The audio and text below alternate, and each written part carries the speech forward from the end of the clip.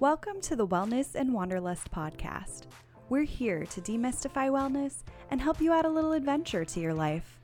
Tune in for a new episode every week where we'll hear from incredible guests and talk about ways to be happier and healthier in our new normal. I'm your host, Valerie Moses. Let's get started.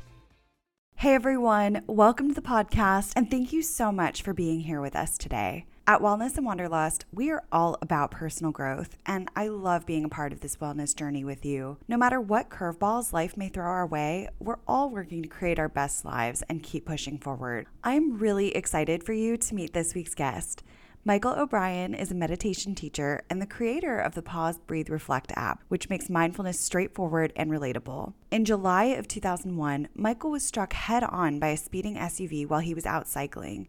Today, he refers to this as his last bad day and shares how that healing journey led to his work in mindfulness and meditation. In our conversation, Michael shares how that day collided with his sense of identity, how he now incorporates gratitude into his life, and why slowing down can help us ease our suffering. We also discuss ways to use mindfulness to avoid burnout, the power of loving kindness, how we can create meaning in the difficult moments, and much, much more. I'd like to thank Laird Superfood for sponsoring this episode. If you've been listening to the show for a while, you know that I'm always on the go and looking for quick lifestyle shifts that can make a major impact on my health. That is why I love Laird Superfood products. I'm a big fan of their functional mushroom coffee with chaga and lion's mane. It's a great way to boost my energy for the day while getting a lot more out of my cup. All Laird products are sustainably sourced and thoroughly tested to ensure that you're incorporating the cleanest, finest fuel into your routine. They offer a variety of snacks and supplements full of wholesome plant-based ingredients to keep you charged for wherever life takes you. Are you ready to feel more energized, focused, and supported? Go to lairdsuperfood.com/wanderlust and add nourishing plant-based foods to fuel you from sunrise to sunset. Use our promo code WANDERLUST at checkout to save 15% off your purchase today. All right, my friends, now let's dive into this week's conversation. Michael, thank you so much for joining us at Wellness and Wanderlust today.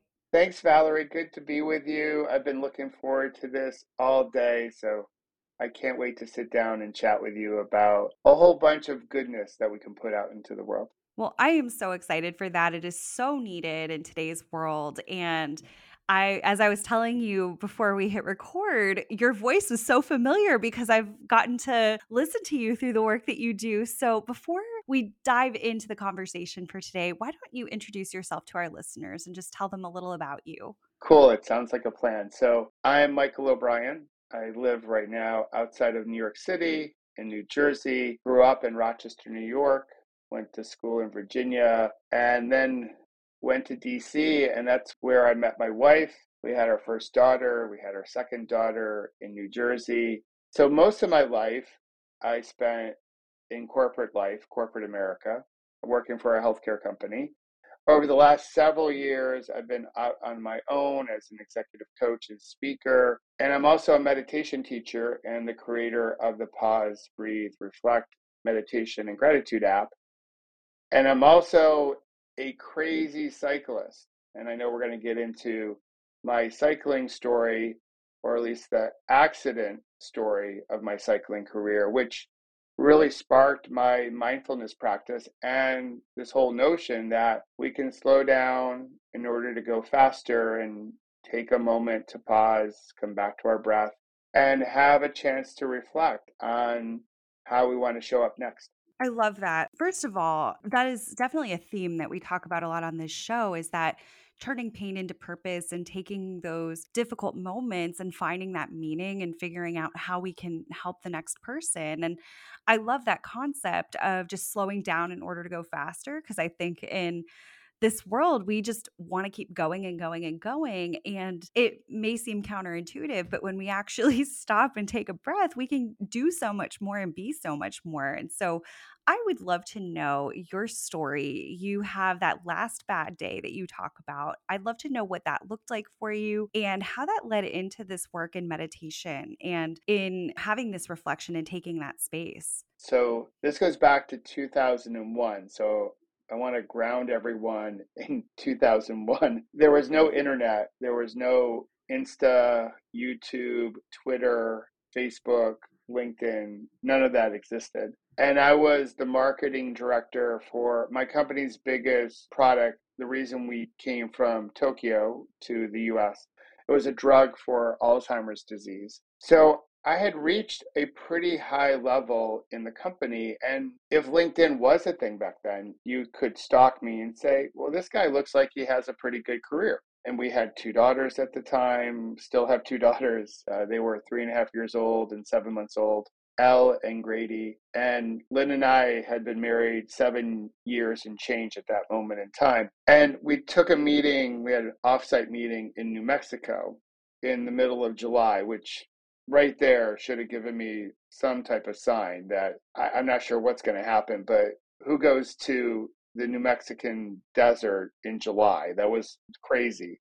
But we went, and I wanted to bring my bike because I have this goal of riding my bike in every one of the 50 states in the US. And New Mexico had not been conquered yet. So I brought my bike out. I was training for a competition. And on that morning of July 11th, I had this loop that was about 2 miles in length. It went out the back service road and up the main entrance. And I thought I would do like 10 laps for 20 miles and show up at the meeting all boastful. Like I went outside, I took in New Mexico, and I'm living life, and you guys are just stuck in the hotel and being all, smug and judgmental and all that good stuff like that. And on the fourth lap of that morning, I came around a slight bend in the road, and a Ford Explorer was coming right at me. He had crossed fully into my lane, and he was traveling about 40 miles an hour based on what the police estimate. And I remember, Valerie, all the sounds that day. So the sound of me hitting his grill, the sound I made when I went into his windshield and broke through the windshield, and then the screech of his brakes, and then the thud I made when I came to the asphalt below. So I had no time to react. He was just coming at me way too fast. And the whole moment was so surreal. It's like, this is not happening. Like, he's going to move, he's going to turn. And boom, it happened. And that, of course, knocked me unconscious. And when I regained my consciousness, I was surrounded by EMTs, so police, rescue squad, fire department, ton of people, and I was in the worst pain of my life. Even the thought of moving was painful. But back then, when things got tense, I would just tap into my humor. And I asked the question that truly only another cyclist can really appreciate. I asked the EMTs, I was like, hey, how's my bike? And they were trying to ask me my name, and I was not making any sense at all. I thought I was speaking very clearly, but they had to ask me it several times from what I remember. And I was like, well, this is not going well. I'm in a lot of pain. I could tell by just the energy of that environment that things were really grim. They weren't saying anything, but it was just the vibe. And so that's when I asked that question. I was like, hey, how's my bike? And they were like, your bike's fine, sir. Just try to breathe. And I'll go on the record here on your show, Valerie. The bike was not fine. The bike was demolished. So Oh. they totally lied to me to save my tender heart, right? So that's something that cyclists will always ask. They care more about their bike than their body at times. But this whole notion of like, just try to breathe stuck with me. And that's what I tried to do. And I was willing myself not to pass out or fall asleep or lose consciousness because I was really worried that if I did, I might not wake up again. And they called the helicopter, the medevac, to bring me to the only Trauma One center in New Mexico that was in Albuquerque. It was a 19-minute flight. It was my first helicopter ride. I actually tried to talk them out of that because I was scared of flying back then. And they were like, we got to get you to the hospital. And I was like, okay. And I just held on and got to Albuquerque, met my trauma team. And then the next 4 days, next 5 days, I don't remember anything. They knocked me out for surgery. I went to the ICU. And when I came out, the doctors painted this really grim picture of what my life was going to be based on my injuries. So I broke a whole bunch of everything. I had glass throughout my body because of the windshield. But the big injury was the left femur shattered. And when the left femur shattered, it lacerated the femoral artery. So I was bleeding out essentially in the middle of the desert on this resort that they put out there. The doctors told my wife when she eventually got to Albuquerque with our youngest, that if your husband had been 10 years older or not in shape, he would have died before he got to the hospital because he lost so much blood. And when they started painting the picture of like my life and the fact that the driver had a revoked license, he had 5 DUIs on his New Mexican driver's license, I was like, God, this is so unfair. Like I had made a bargain with whomever was listening when they put me on the helicopter. I told, again, the universe, I was like, God, Mother Nature, you name it. I was like, if I live, I promise I'll stop chasing my happiness. Because I was a professional happiness chaser back then. I thought my happiness was on the other side of the promotion that I was chasing, or the nice car, or the house, all that material stuff that we chase after, even current day. And I said, I'll stop doing that. I promise. It was a total bargain just to live. And when they were telling me about my injuries in life, or at least their predictions for what my life was going to be like, I could not even spell happiness, Valerie. I was like, I went into a funk. They said, you're probably going to walk with trouble. You're probably never going to ride your bike again. You'll have a lifetime of surgeries and rehab and dependency. And I just sat in my hospital room thinking, why did this happen to me? This is so unfair. And I went dark pretty quickly. I was angry, frustrated, scared, revengeful. And that's how it all started. Not necessarily the beginning of a Disney story, because it was rather grim, but it does lead to a happy ending. Yeah, I mean, what a difficult thing to go through, that not only the thought that you might be losing your independence in a lot of ways, but then this thing that you absolutely love, that riding your bike, that brings you so much joy, that is something that at the time they're telling you you may never be able to do again. And I think it could be so easy to slip into that mindset of why me, and I think that that's such a challenging thing for us. It really was. For me, it was a collision with my sense of identity. So, one of the things I sort of use as an identifier, besides being a dad and a husband and an executive, I was also an athlete. That sort of was my upbringing. That was my relationship with my dad. It was all related to sports and not much else. So, when I excelled at sports, I got attention. I got love. That, at least that was the story I was telling myself. So this whole notion that part of my identity, that I was no longer going to be an athlete, that was crushed. And when I pulled that thread even further, I wondered, how could I be the type of dad I wanted to be, or the type of husband I wanted to be, or even the type of leader at work? Like, was this going to threaten every part of my identity? Would I be able to provide for my family? And that was really in question at the time. Because initially, like, they really worried, was I going to be able to like survive this post the initial trauma surgery? Was I going to be able to keep that one leg, because I broke both of them, but the left leg was very badly damaged. So this whole notion of identity, like, who will I become? Because I don't know if I can be the person I used to be. And that blank canvas felt unbelievably scary. I was so frightened. And so what I resorted to was just a lot of anger. I tried to keep that bright, sunny, optimistic Michael lens on life, especially if people called me. I was like, yeah, like we're doing great. It was all baloney. It was all a front. Because deep down inside, I was scared to death. I was again angry that my identity was stolen from me that day, and I didn't think that was fair. And I really wondered, like, why do bad things happen to good people? I was following the script, everything they tell you to do. You work hard in high school, you go to college, you graduate college, you get a gig, you meet someone, you marry that someone, you have kids, all that jazz. Like, I was following the rules, and then the game changed.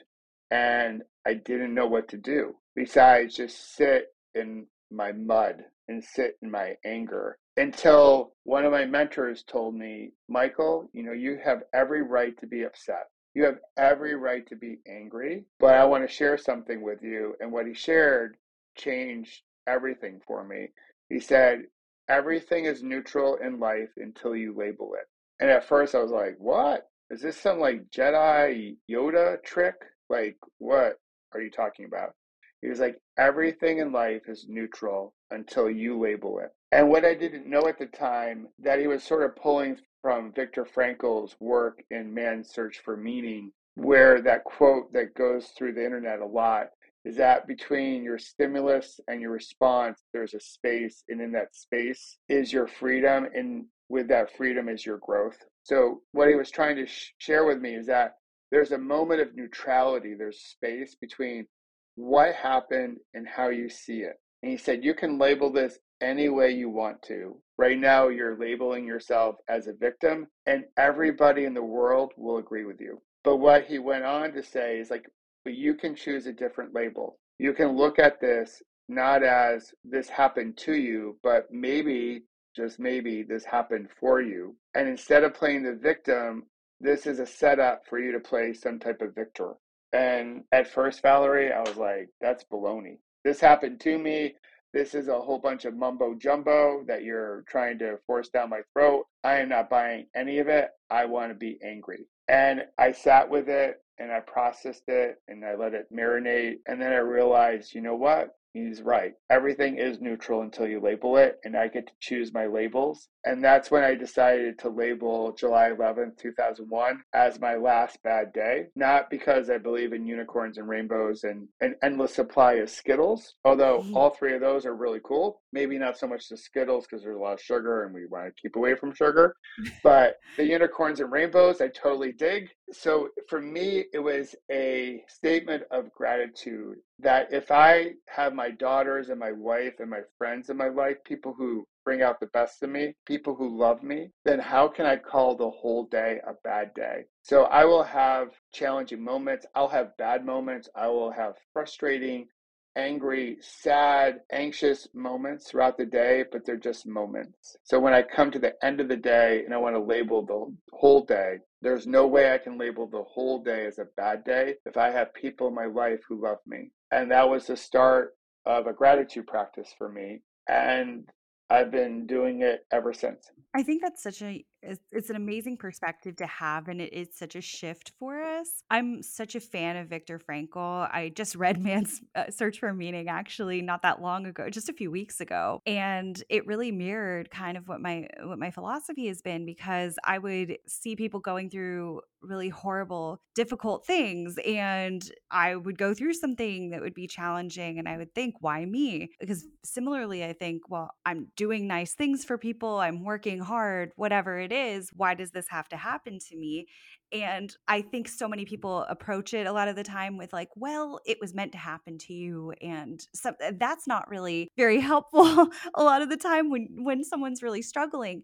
But kind of readjusting that frame of reference a little bit and thinking, well, this didn't necessarily happen for a reason, but I can find meaning in it. There is something that I can take from this. I can learn something from this, even if this is not what I wanted to happen. And been kind of exploring a little bit more, even with emotions, kind of not labeling them as good or bad or negative or anything like that, but really just kind of feeling it and processing it and recognizing that bad thing, it might not be bad. It might just be, it's a challenge or it's something, but it doesn't mean that life in itself is bad. And there are still all of the beautiful things that you love and the people that you love. So I think that that's such a powerful realization. Well, I love what you just said about emotions. I think that's perfect because we can do that to ourselves, like label how we're feeling as bad or good or right or wrong. Emotions are just emotions, and who gets to say which emotions are good and which ones are bad, let's say. So if we feel anger, we feel anger. We don't have to personalize it and say, I'm angry. That's what I was doing before all of this. But anger and happiness, I see them in terms of emotions, they're equal. They both can be very valid.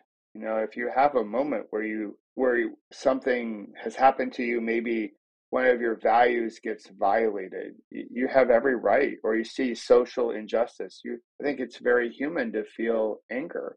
And that can be a really healthy way of expressing and dealing with the moment. So this whole notion of let's just check in with ourselves and create some openness and allow ourselves to get through these moments sort of, as a lot of folks would say, like feel all the feels. And what I try to do is I never want to give a challenging moment, or let's call it a bad moment, any more fuel than it deserves. And so we see this happening a lot all the time in life today, where a moment happens. Let's just say you get stuck in traffic and it makes you late for whatever, going into work or an appointment or a date. So you have this challenging moment, you're in a traffic jam, and now we think about it, we ruminate on it, we allow it to fester. And so then we show up at work or we show up for our date, we're just irritated. So we've taken this one bad moment, getting stuck in traffic, and we've dumped kerosene on it. And now it's like ruining the rest of the day. It might even ruin the work day or that date. And then we bring it into the next day. So what I try to do with myself, and I try to role model this, although I am perfectly imperfect like we all are, but I try to help people when they have those challenging moments that are bound to happen in life, not to give them any more fuel than they deserve, so they don't turn into a bad day or longer. And I will say, just going through what we've gone through over the last 3 years, we've had tremendous loss in this country. We've had tremendous loss across the world. And the grieving process takes a while. So that's more than just a moment. So for those out there that have experienced loss, as I experienced loss through the pandemic, like that is not just a moment in a literal sense. That moment can last a long time. Like I lost my mom to the pandemic. And so I can feel sadness and I grieve. Even now, it's been 2 years come this June, but I can still also create some space in my mind and in my heart for gratitude and love for everything that she brought to my life. So we have this ability to have an emotional awareness and emotional agility, and create a container where we can experience a lot of different emotions all at once. So I can feel sadness because she's no longer in this physical world. At the same time, I can be really happy and grateful for everything she did in her life that has turned me into the human I am today.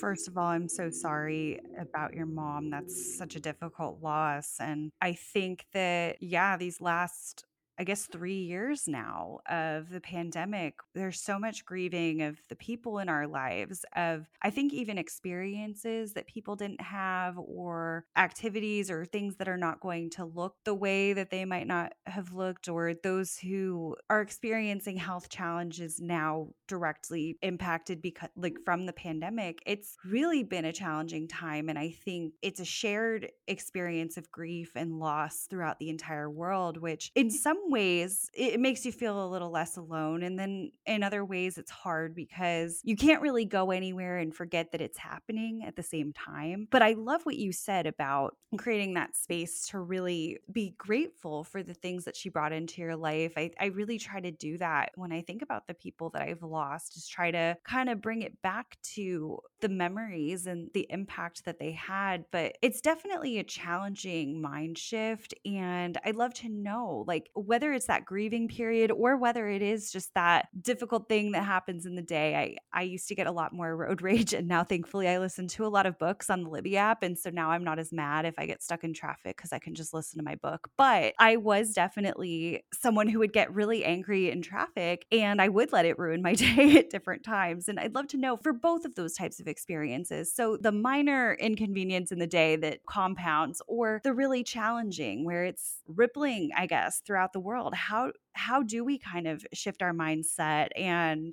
kind of take on that different perspective? Yeah, great question. And I'm with you as far as Audible books. Yeah.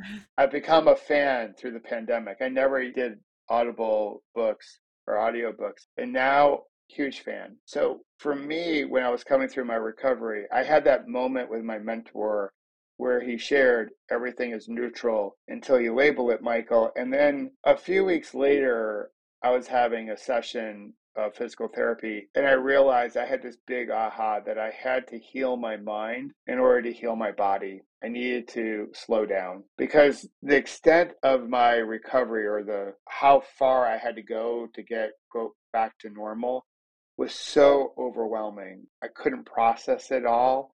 I thought I had to do so much like right now. I was going way too fast, or at least my mind was going way too fast because it was just thinking all the time about what life was going to be about. So I knew I had to slow down. And coming from a background in athletics, I know that when the game slows down, everyone plays the game better. So I decided to come back to my breath. So I knew this through sports that what's one thing that athletes do if they feel like everything's going a mile a minute is to take a breath.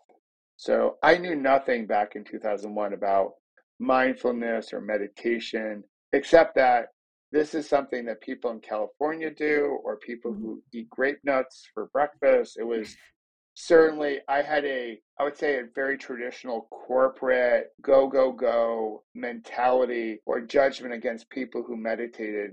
I thought it was way out there and it was wacky. And I wasn't going to do it, even though, like, intellectually, I knew our breath was so vital to success and performance and all that jazz. The reality is, I didn't understand it. So we tend to judge things that we don't understand. And I took no effort whatsoever ever to try to understand it back before my accident. So I started one morning just scooting myself out of my hospital bed into my wheelchair. I got to a quiet place in the hospital and I did a box breathing meditation. It's the same box breathing pattern that's on my app. And I just took a minute or two. I think that session was a little bit longer than that, though, where I was able just to slow down and set my intentions. And that's when I decided to call those breaks my PBR breaks because I thought I was being funny. Because most people in the United States, when they hear PBR, they think of Pabst Blue Ribbon. And I was like, yeah, I need a PBR break. And everyone would giggle. And I was like, no, no, no, like pause, breathe, reflect. And it was just my moment to say, okay, slow down, come back to your breath, and then reflect. And that moment of reflection is part gratitude, but also part intentions. How did I want to show up for rehab that day or visitors? So the moment in traffic, getting back to your question, can be simply like pause, slow your breath down, and reflect. Okay, it's just traffic. How do I want to show up when I reach my final destination? How do I want to be? What kind of ripple do I want to put out there? And then it gives you some time just to slow everything down and realize, okay, this moment too shall pass. And I've been in traffic jams before, and I don't remember any of them from like 6 months ago or 6 years ago or 6 minutes ago, but I get through them. And the most important thing is, how do I want to be when I do reach my final destination? And then when it comes to grieving, the breath and mindfulness can do wonders just to slow things down and just create some tenderness in our heart and in our body, and have good memories of the people in our lives that have passed on, and just get comfortable. This is the open awareness part of mindfulness, and this nurturing through metta and loving kindness, that we can heal what hurts through mindfulness. We can ease the suffering. And we all grieve at our own pace. And there is no quick way to do it. So we just try to be with our heart and have some heart-centered breathing and offer ourselves some self-compassion. And we can simply have a pause, breathe, reflect moment or a meditation simply on self-compassion and grieving and healing that can do wonders for us over time. I think that that's so incredible. And it really is something that, again, we are so go, go, go. And sometimes if somebody suggests, hey, why don't you slow down and take a breath? You're thinking, I don't have time to do that. I go on your app, there are 1 minute meditations. And I'm thinking, certainly we have 1 minute in the day. Certainly we have 5 minutes in the day. And I would much rather, because it's something, again, like I haven't always been consistent with a mindfulness practice. It's something I've really been trying to be intentional about in the last, I'd say, couple of months. And I notice that when I do take that time for myself, I mean, just those few minutes, it really plays a big role on how the rest of my day is going to go. And it's so much better spending the 5 minutes, taking the 5 minutes or however long I want to do. I think I did 15 minutes the other day, and taking that time away from whatever else it was that I was doing, then feeling kind of on edge for the whole day or feeling whatever difficult feelings that I had before that. It plays such a big role and it really compounds. You don't have to spend that much time doing it to start feeling some results from it. Absolutely. I love I love what you just said, Valerie. So when I started so as I developed my practice and I did my study and I became a teacher, and I've studied a lot of the origins of mindfulness.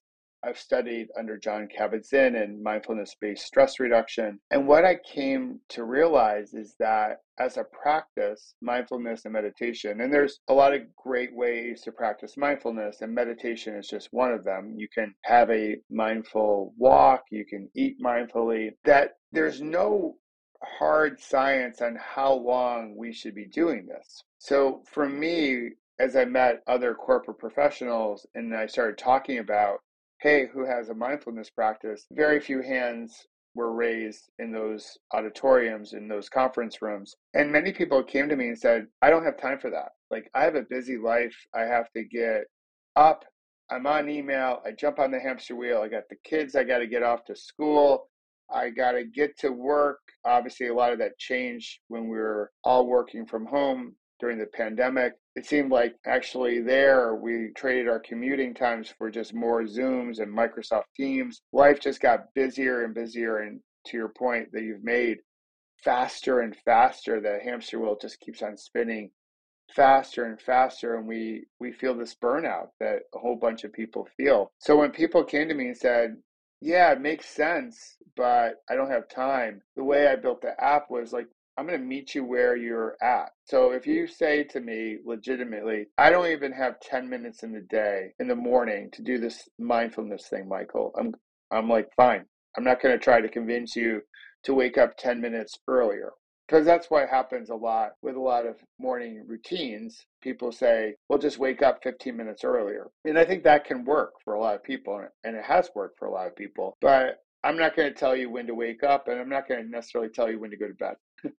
But Yeah. I will say this to folks. I'll share this. So you don't have 10 minutes in the morning, but I bet you have 10 moments throughout the day where you have a minute, whether that's between meetings. Heck, there's a meditation on the app for the bathroom, or when you brush your teeth, or you're stuck in traffic, or you're waiting in line to get your coffee. So I believe that we have a lot of these micro moments throughout the day. And I also know a ton of people, and you might know also a ton of people, Valerie, who have a practice of 10, 20 minutes in the morning. And then by 2 p.m., like, life is crazy. And so what I really want to invite people to do is take whatever practice you have off the mat, if you're doing yoga, or off the cushion, as we say in meditation. And I want you to weave the practice, incorporate the practice into your life. Because just doing it is too transactional in the morning if you're not going to bring it forward throughout the day. So for me, that's why we have so many 1, 2, 3, and 5 minute practices, because I believe in frequency. I believe in short steps, like little ripples consistently over time, and maybe with a little frequency. That's the kind of things that lead to a prolonged practice, or bigger waves that generate more change. So I believe we all have 10 times throughout the day where we can slow down and come back to our breath for a minute or two. And I think by doing that, we'll all slow down and we'll begin to hear and see and love each other more. And I think that will lead to more success for people. Certainly, I think it would lead to more happiness. And this is a big one for me, more peace. It upsets me. I get sad when I see violence in the world. And I think if we can see each other and hear each other and appreciate or love each other, and we can understand that regardless of where you live, or who you pray to, or who you love, or who you voted for, we all want a good life.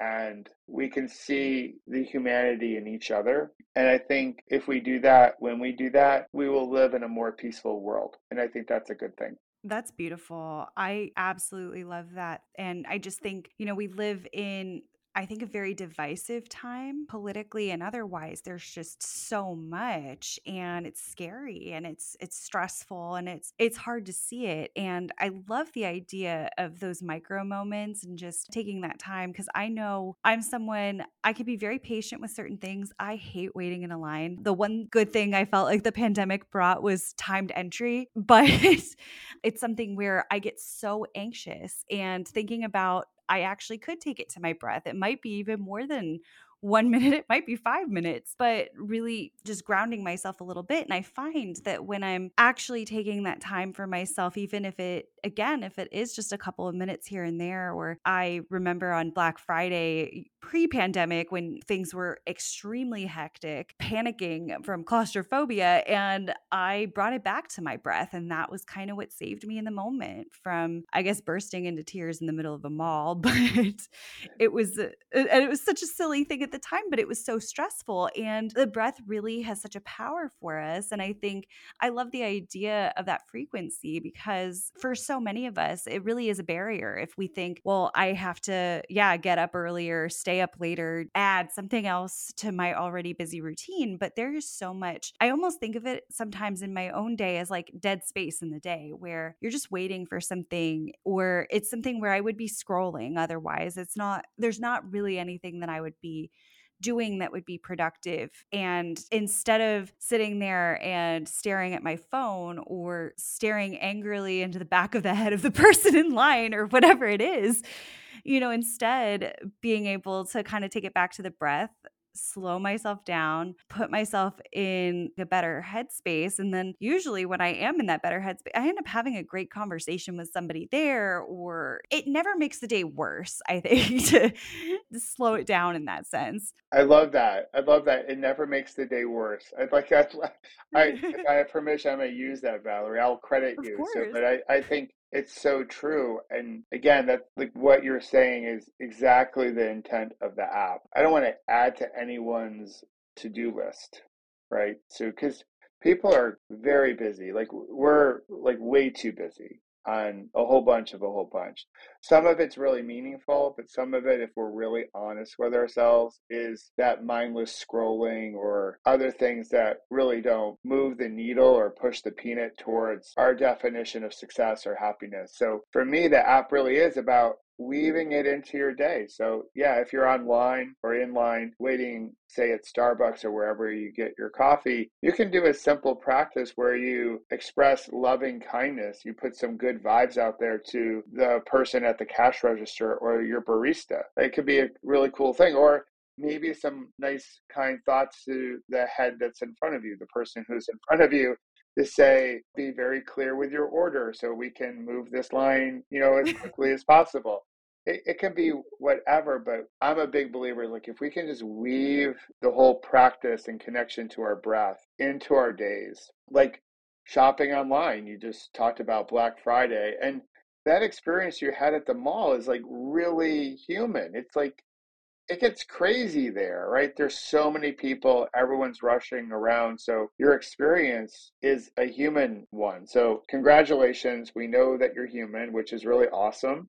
But we can just like slow things down and get through those moments where we feel a little panicked or we feel the stress building up in our body, wherever we might feel it in our body. Sometimes it's in our chest, or sometimes it's in our shoulders or our back. But once we get connected with our body, we know, okay, I'm feeling a little stressed. It's time to pause, take a breath. And again, the reflection piece is, well, is there another way of looking at this? Is there another way of looking at this moment, right? Is it happening for me, not to me? Or it could be, what's called for now? What's the next best thing I can do? And sometimes it's walking around, sometimes it's sitting, taking a break.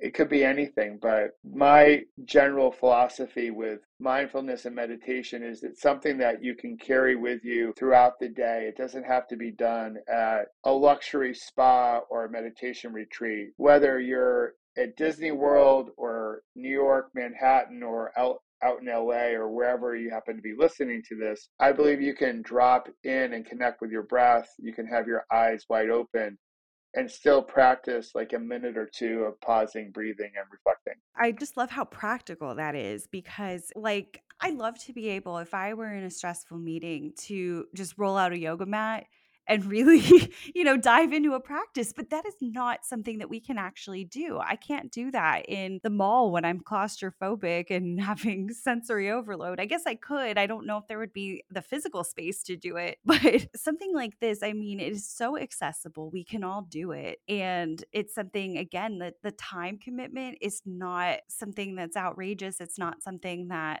like, it's not going to add stress to our day. I found that some of the time when I've been very tired, I had COVID about a month and a half ago, and I've had a little bit of the tired brain fog, even, a month and a half later. And I found that when I'm getting really tired, some of the time, like if it's the middle of the day, instead of going into unproductive habits or maybe unhealthy habits, sometimes I will do a short meditation, a short breathing exercise. And a lot of times that does put my head in a better space. And it is relaxing, but it puts me in a better headspace to make decisions and to just get a little bit clearer. Because I also think that when you're in that stress, fight or flight response, and if you're in that sense, we're usually pretty reactive. And I think that if you don't take that time to slow down and reflect and think about what is the next step and where do I go next, then that's when you go for the unhealthy food or the substance, or making the decision that isn't in alignment with what you actually want. But I think that we do that because we aren't taking that time to slow down and to really listen to ourselves. But it's so much easier to avoid those things when we are really pausing. Absolutely. And then to your point, right? Unfortunately, in corporate life, you're not going to be able to drop into lizard or pigeon pose during a conference unless you work for a really hip company. And if that's the case, you might have yoga mats already out there to be used. But to your point is that it's so easy to feel stress and then reach for our unhealthy ways of numbing or easing our stress. So it could be that extra glass of wine, it could be watching TV, it can even be things that seem healthy but maybe are unhealthy, like extreme exercise or work ethic. So there's a lot of things that we can look at in life here in America and say, well, like binge eating, not healthy. But if you're really getting after it at the gym or you're really working hard, sometimes those habits or those reactions to stress may look on the surface as healthy, but they could be really unhealthy if they're being used to deal with stress in an unhealthy way. So, what we want to try to get to is adaptive ways of dealing with our stress, because stress is going to happen. We can certainly change our perspective on stress. When we do work out, we're purposefully stressing out our bodies in order to grow. So, we can look at whatever stress that's popping up, we can look at it through that lens if we choose to. But, sometimes we can't spin some stress. It happens. That's what life gives us in 2023. So the key is when we slow things down, we can be really thoughtful about, okay, how do I want to deal with my stress? Do I really want to have that Twinkie that tastes pretty good when it's going down, but then 15 minutes later, we are in a shame spiral because we didn't eat healthy, right? Or whatever. So when we slow down and take that moment to come back to our breath, we can say, okay, I know I'm stressed out, and here's why I'm stressed out. How do I wish to deal with it? That's the moment of reflection. How do I want to be? What do I want to do or say next?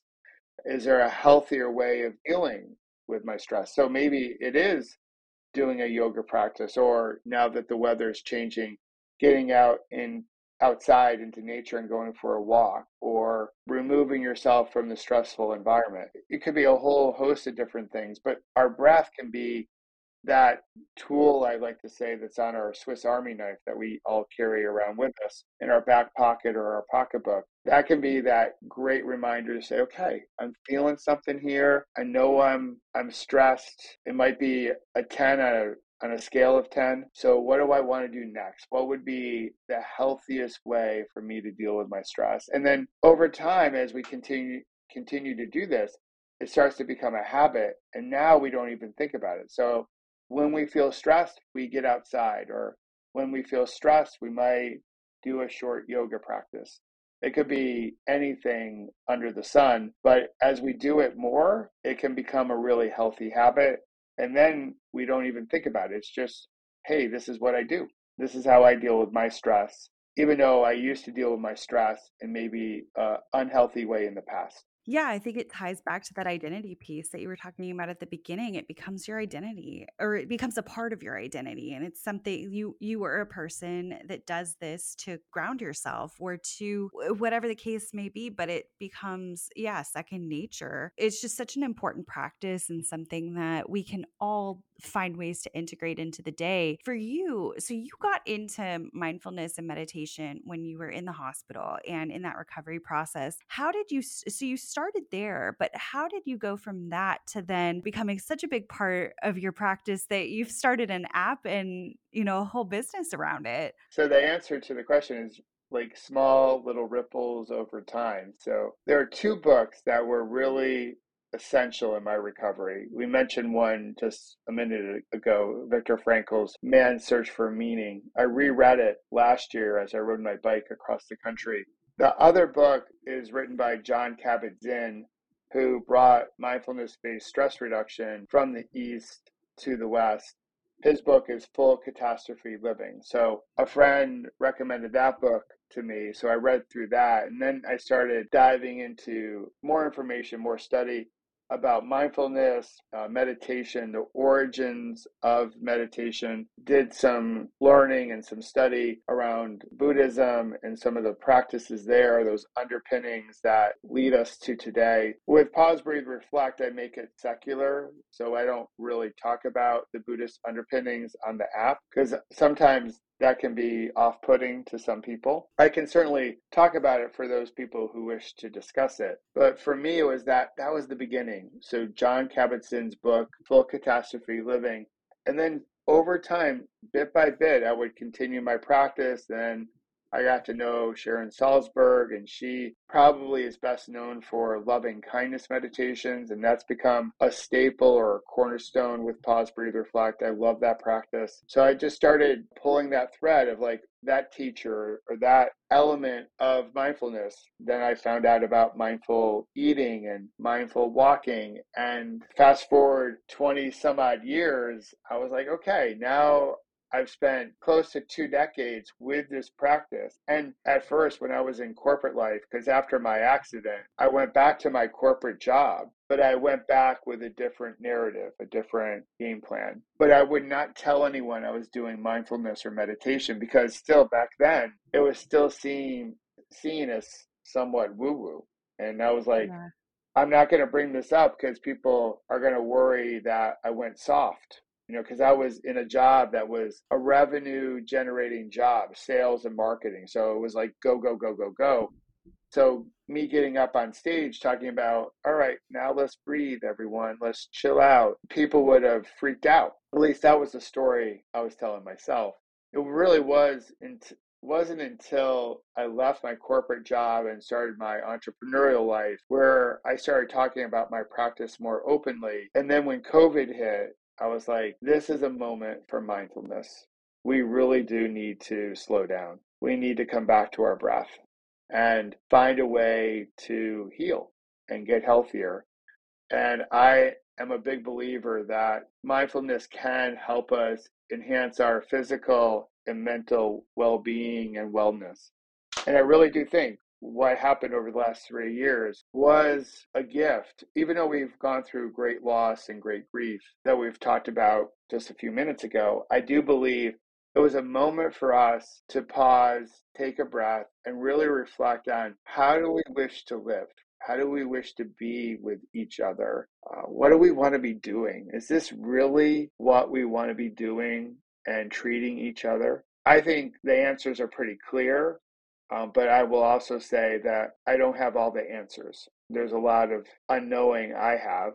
I think all of us have. But I do believe that if we can step in collectively, more people, we can tip the scales to a kinder, happier, more peaceful existence with each other. We would slow down, but I think we would be more successful. We would actually get things done faster because we would have space, that space that Viktor Frankl writes about, we would have space to think and make really sound decisions about how we go forward together. So that was the start. It was just those two books, my practice, John Kabat-Zinn's work with MBSR, and then you add 20 years, Valerie, and then it's an overnight success. So that's how it happened.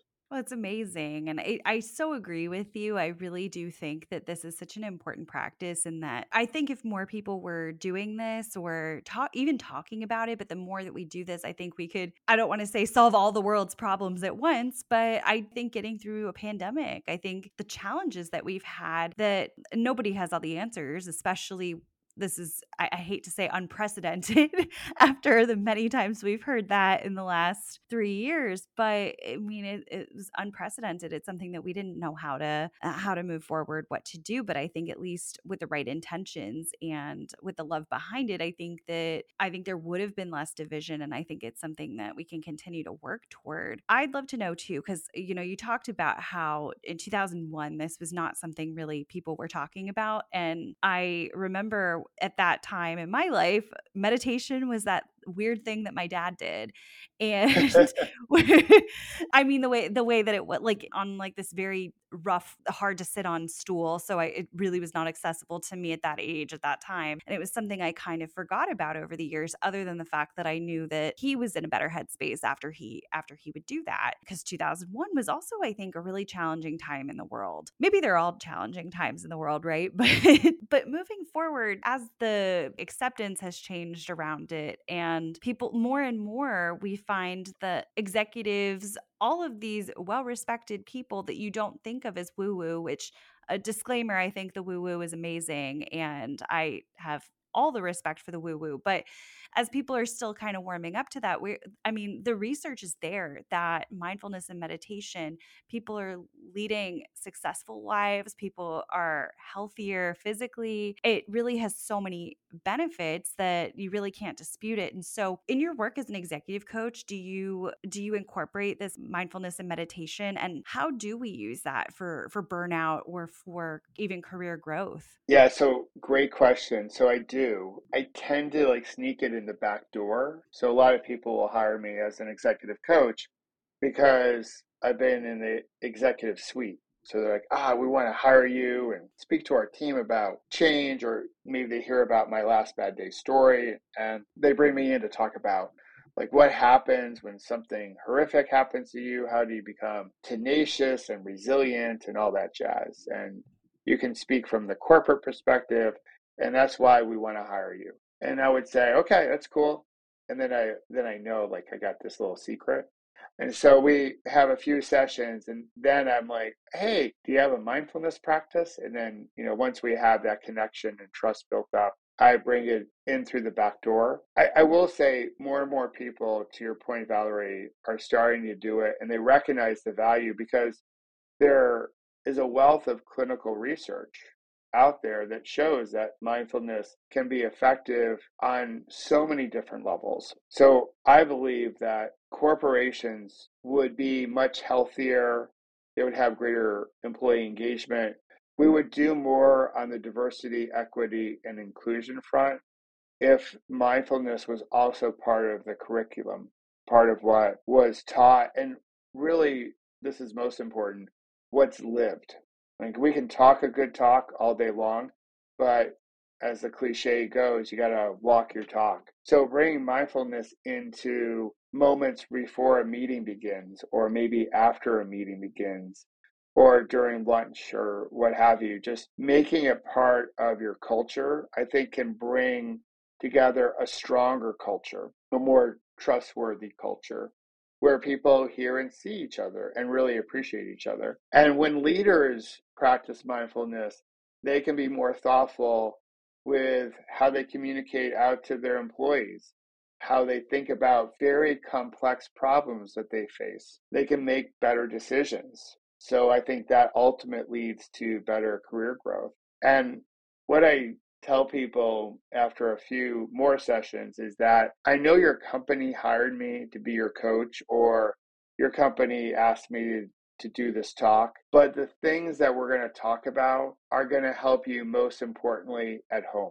So The testimonials I get that I cherish the most is when one of my clients' partner or spouse, husband or wife, sends me a note and says that, hey, like, I just want to let you know that Elizabeth or Jeff, they're better at home because of the work you guys are doing together. Because everything sort of blends, we can call it holistic, but the fact that we can slow down and pause, breathe, reflect at work and listen better, listen mindfully, connect better at work, all those skills, all that knowledge can be used at home. Because one day we're going to hang up our corporate cleats. The job will be done. We won't have to check our email the first thing we do when we wake up in the morning. And what we have left once that career is over is our family and our friends, the people who hopefully love us even up to that point, right? And so I am a firm believer that if you want that next phase of your life to be really rewarding, rich, and happy, you have to put in good deposits now before you retire, and it's showing up mindfully at home. So you hear and see and appreciate your partner, and you hear and see and appreciate your kids, and you're kind to your dog and your cat or whatever fur baby or creature you have at the house.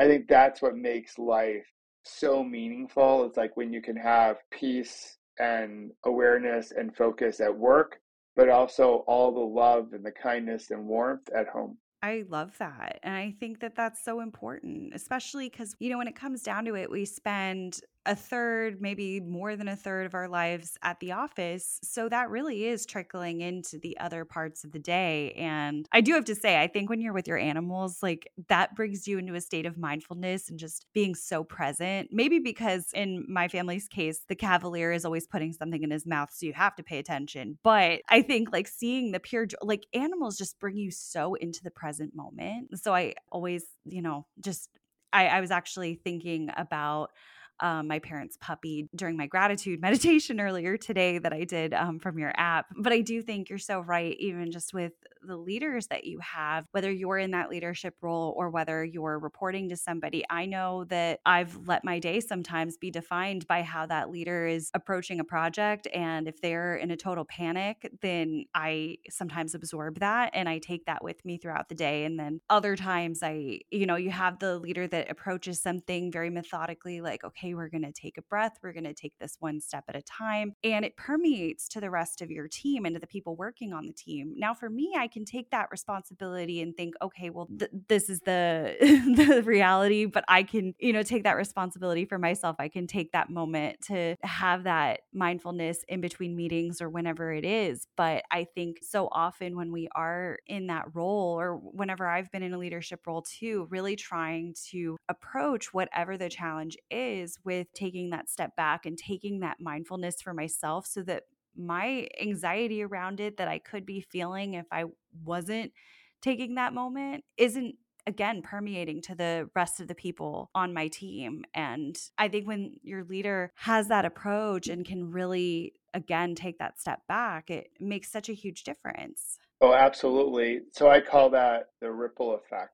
I I'm love that. obviously I didn't coin that term. A lot of people will talk about that, but when I was growing up, my grandmother in New Hampshire, we called her Grammy in the mountains. She had this pond out back of her farmhouse, and I would skip stones back there, like trying to like make ripples on the pond. And for me, that was the first notion of energy. I didn't know it was energy when I was a kid. I was like 7, 8 years old. But this whole concept of like ripples are like energy. And so as people, we're basically energy. And so however we show up, it will create a ripple. So if we're feeling irritated or pissed off or upset about whatever, that energy will flow out. If we're feeling joy and happiness and love, that will ripple out. And we all feel this if we've ever been to a concert and everyone starts to sing every lyric to every song, that unity, that sync up, Oh, yeah. that's an energy, that goosebumpy moment, or watching your favorite team play sports, you're in the arena, like there's an energy from the crowd that can inspire the team, and the team's energy can inspire the crowd. So our energy travels. And when we're a conscious leader, the good leaders that you're talking about, when you're conscious, you're consciously choosing, okay, how do I wish to show up? What's needed in this moment? Like, what's my energy like? And what do I wish to ripple out into the world? And heck, we're going to all have, as I mentioned earlier, we're going to have some bad moments where we are reacting instead of being thoughtful. Those happen. We're Mhm. human. And hopefully, we can all give ourselves a little bit of grace when we have one of those bad moments.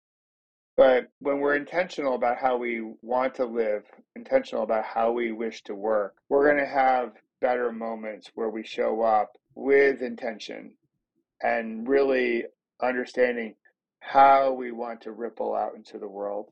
And that has a fundamental impact in a good way on company culture and community and how those companies interact with their full employees and all their customers. I completely agree with that. I think what kind of legacy do you want to leave? And that longer term thought, whether it's in the far out future or just for today, I mean that's so impactful for us and can really drive how we approach a challenge or a situation or another person. So I think that intentional living is so huge. Attention is my year for 2023, and in our rapid fires, I'm going to be asking you your word as well. Rapid fire, the sweat beads are building. Oh, So yes. I hope I get them right. Oh, yeah. Well, every answer is pretty much right, which is great. That's good. Yes. I would love to ask you those questions if you're ready for them. No Yeah, pressure. I'm ready. I'm ready, Valerie. Rapid fire away. All right. What is your favorite self-care practice right now? Well, I bought a new loofah for the shower. It's pretty good. It's a little rough, but like I feel like I'm just rubbing off all the dead skin cells from the winter as I Oh, yeah. as we welcome spring. So right now that's like my favorite new thing. The exfoliation is that's Yeah. really Get, nice. Yeah. yeah, getting some like good skincare going before we hit spring and we're out there in shorts and t-shirts and all that jazz. Oh, yeah. That's awesome. Now tell me your one word theme for this year. So mine is about connection and community because I realized over the last 3 years, like I miss being with people.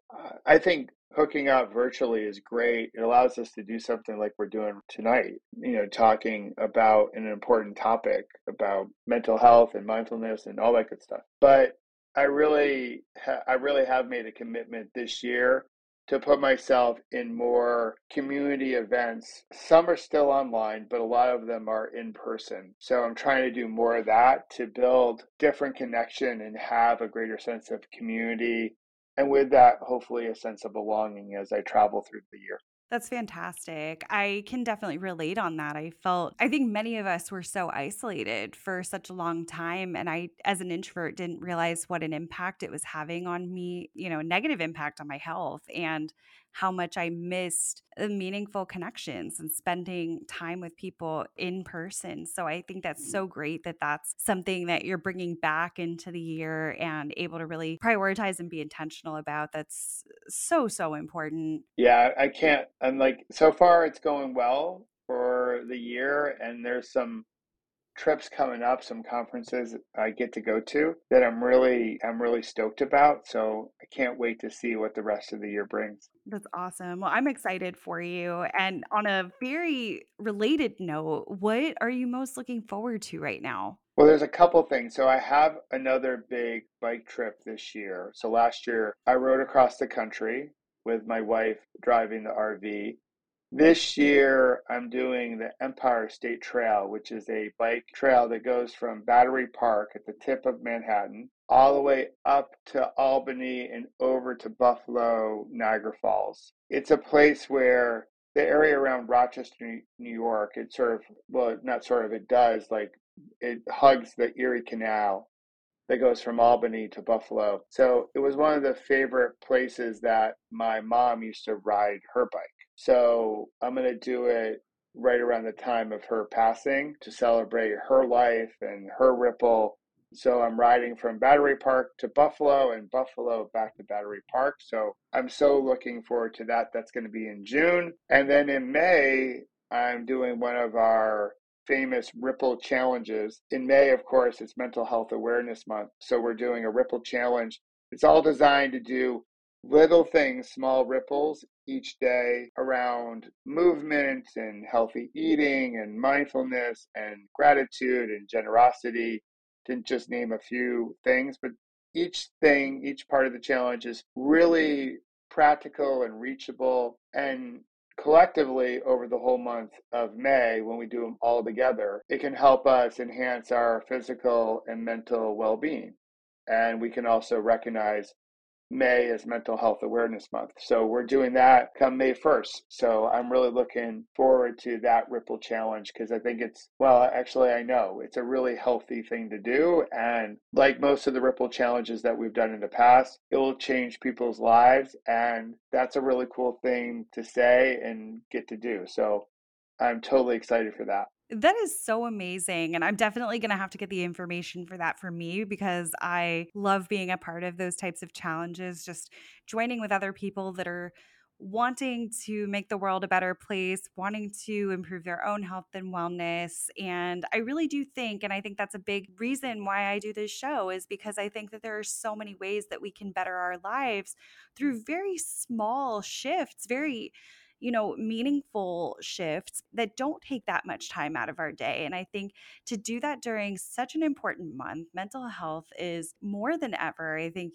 people are finally, it's always been important. And I think now with the pandemic, workplaces and the world at large, and now CDC recognizing burnout as an actual condition. I mean, I think it's finally really getting the credit it deserves for the effect it has in our lives. And I think to really place that emphasis on mental health and joining together in this community, whether online or, if we have people in person to join with us. But I think what a cool challenge and what a great way to really make a difference and give back to the world. Yeah, I can't wait for it, Valerie. And what you said about mental health, I think it's one of the bright spots of the pandemic. I think again, we've talked about this during our conversation. We've lost a lot because of the pandemic, but one thing that was brought forward that we can now talk about more openly is mental health